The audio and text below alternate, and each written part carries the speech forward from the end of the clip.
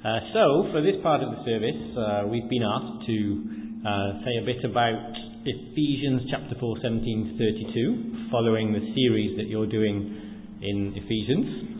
Thanks to the wonders of the internet, we've been able to listen to a few of the previous talks, so we've been able to build on that. I'm going to read the passage bit by bit, so if you have your Bibles, we'll just read a few verses at a time. So, Ephesians chapter 4, verse 17. So I tell you this, and insist on it in the Lord, that you must no longer live as the Gentiles do, in the futility of their thinking.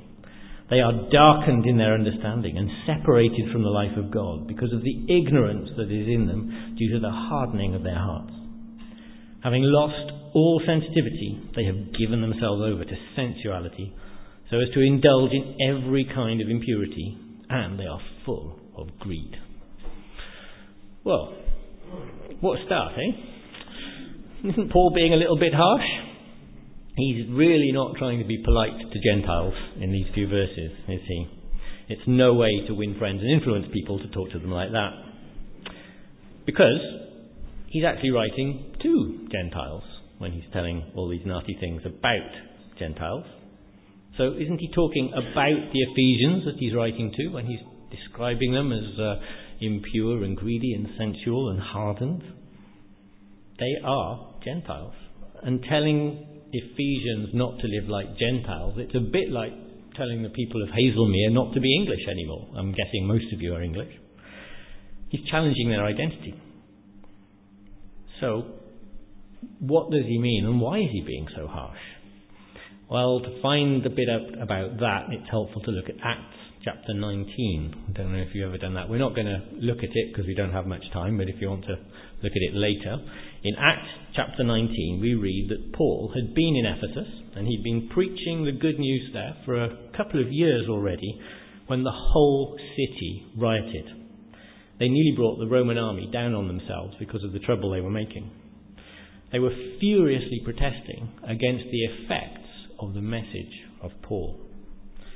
Paul himself had to be persuaded not to talk to the raging crowd for fear of his life.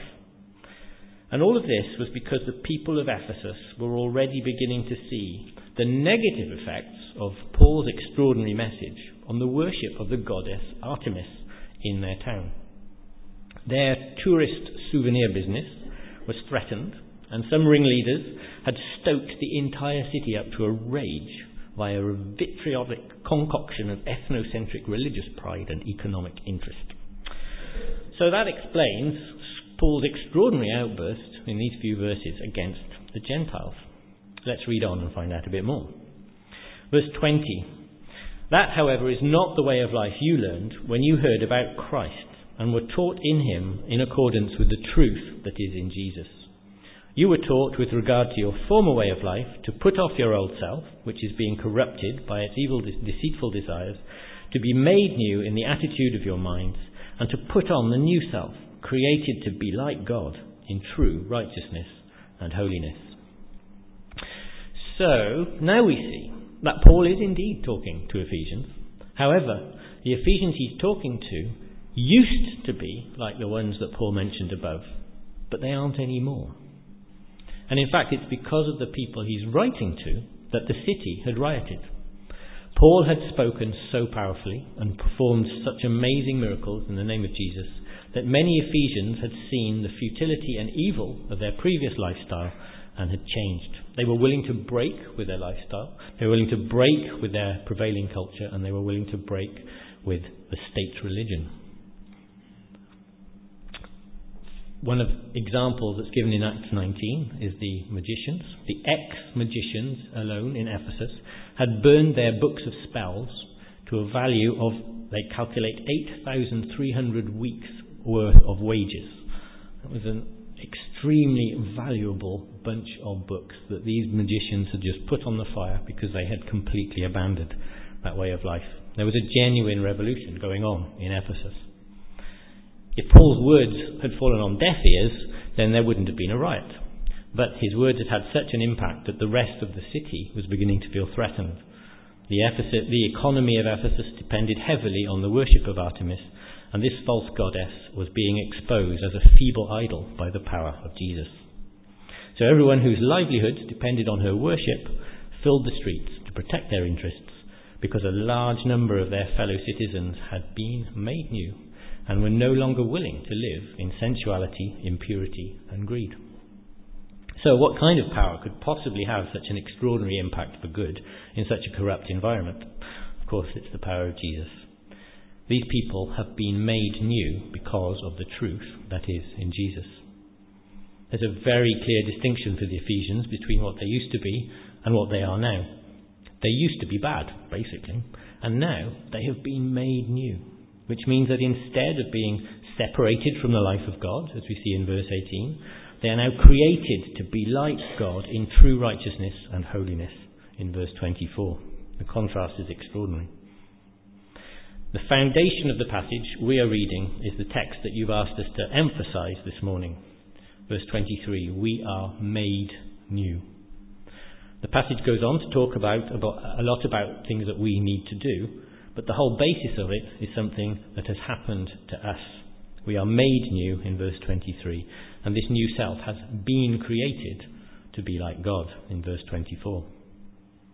If we put our faith in Jesus Christ as our Saviour and acknowledge Him as our Lord, we are already a new person, created to be like God in righteousness and holiness. And the rest of this passage only makes sense and only applies to us if we are in that position. So we have an old self, which is bad, and a new self, which is good. But the new self is actually in some ways the original self, the way we were originally designed to be, as we read in Genesis. Adam and Eve were created in the image of God, and that's the new image that we're created in. We can only have any chance of looking like God, which we were intended to in the beginning, if we accept what Christ did on our behalf on the cross. Now, I'm guessing, just for guess, that for most of us here, the contrast between the old person and the new person isn't as great as it was for the original readers of this letter. Some of those people had been exceedingly rich because of the magic powers with which they exploited people. But they turned their back on that. They burned their spell books, and they were now probably no richer than anyone else. Outwardly, their circumstances may have actually changed for the worse. But inwardly, they knew that they were new people on a new trajectory for the rest of eternity. Now, even if the contrast for us isn't huge, the reality is we are already made new if we are in Christ. And that is a gift from God. We have no claim to have done anything that's convinced God to choose us out of the rest of humanity. Our new self is a creation, and it's God who creates it. And this is very good news, right? Made me happy reading it anyway. So the good news is that we are made new. Having driven this message home, Paul wants us to look at the implications of this newness. Paul's exhortation to be made new is sandwiched between two instructions. One instruction to take something off and another instruction to put something on. He's using language that we associate with clothing. But he's not talking about clothes. He's talking about selves. Now that is a bit weird, isn't it? Think you can put off one self and put on another self. But it does make sense in the context. Because the problem is that despite the fact that we are genuinely made new, our new self is created to be righteous and holy, we haven't actually lost our old self, not completely. And we all know this in daily life, don't we? None of us are perfect, no matter how long we've been following Jesus. So, although it isn't easy to explain how we can have two selves at one time, we all know exactly how it works in practice. Because in fact, I think, most of the time, the challenge is to remember that we are new. Because the old self of sensuality, impurity, and greed is very familiar and very comfortable. This is why Paul describes the desires of the old self in verse 22 as deceitful. We like the old self.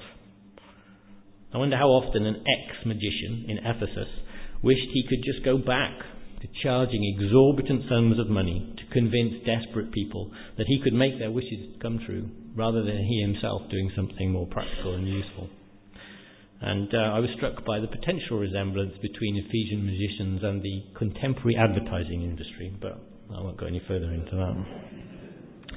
On the other hand, how often did a silversmith wish that he could still make and sell mini Artemises, little souvenirs, to throngs of worshippers, rather than have to make other things that possibly weren't so popular?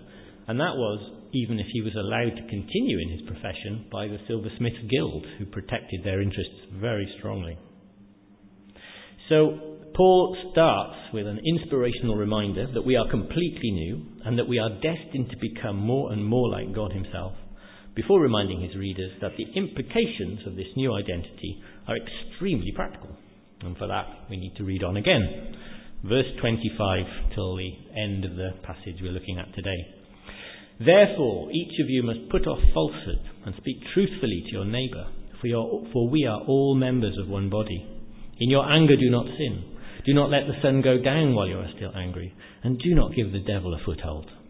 Anyone who has been stealing must steal no longer, but must work, doing something useful with their own hands, that they may have something to share with those in need. Do not let any unwholesome talk come out of your mouths, but only what is helpful for building others up according to their needs, that it may benefit those who listen. And do not grieve the Holy Spirit of God, with whom you were sealed for the day of redemption. Get rid of all bitterness, rage and anger, brawling and slander, along with every form of malice.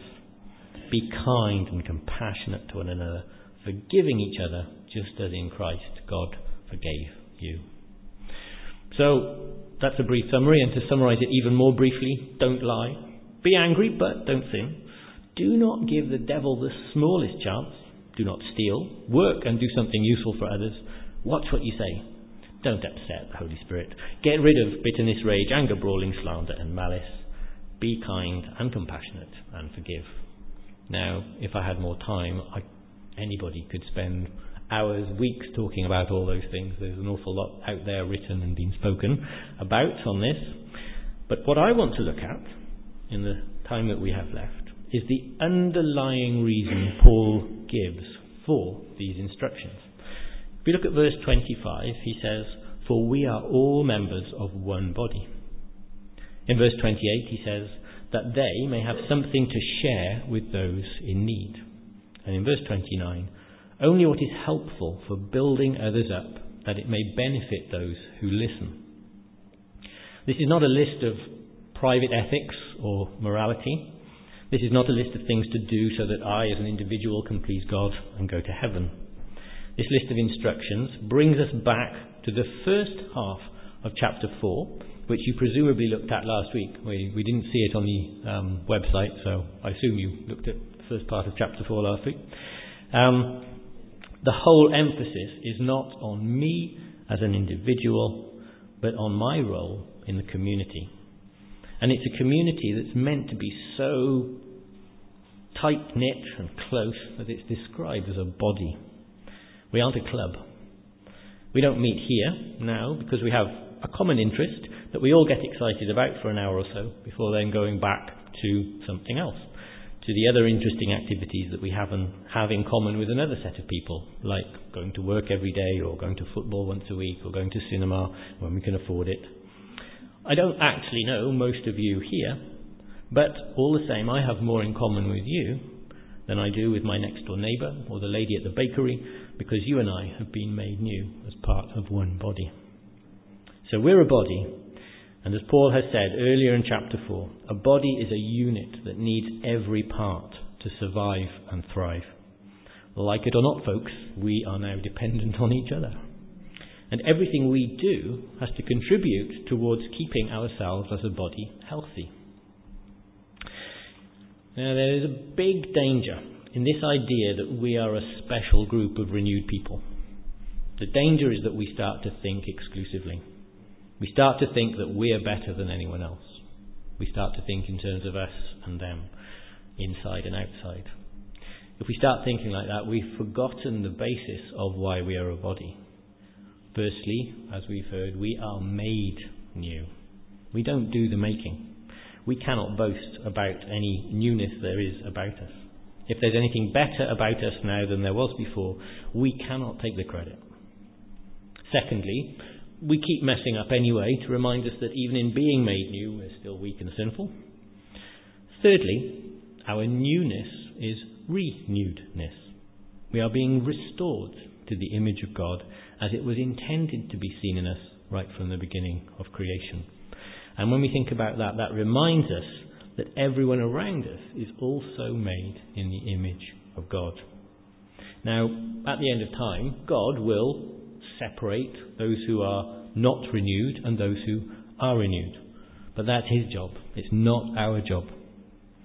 Until then, we must honour and love the image of God in other people, in humility, and in hope and in prayer that those people will come to be renewed as well as we have experienced. Then fourthly, there's an aspect of the body of Christ that we don't often think about. Bodies are meant to grow until they are mature. And the body of Christ will not be mature until Jesus returns.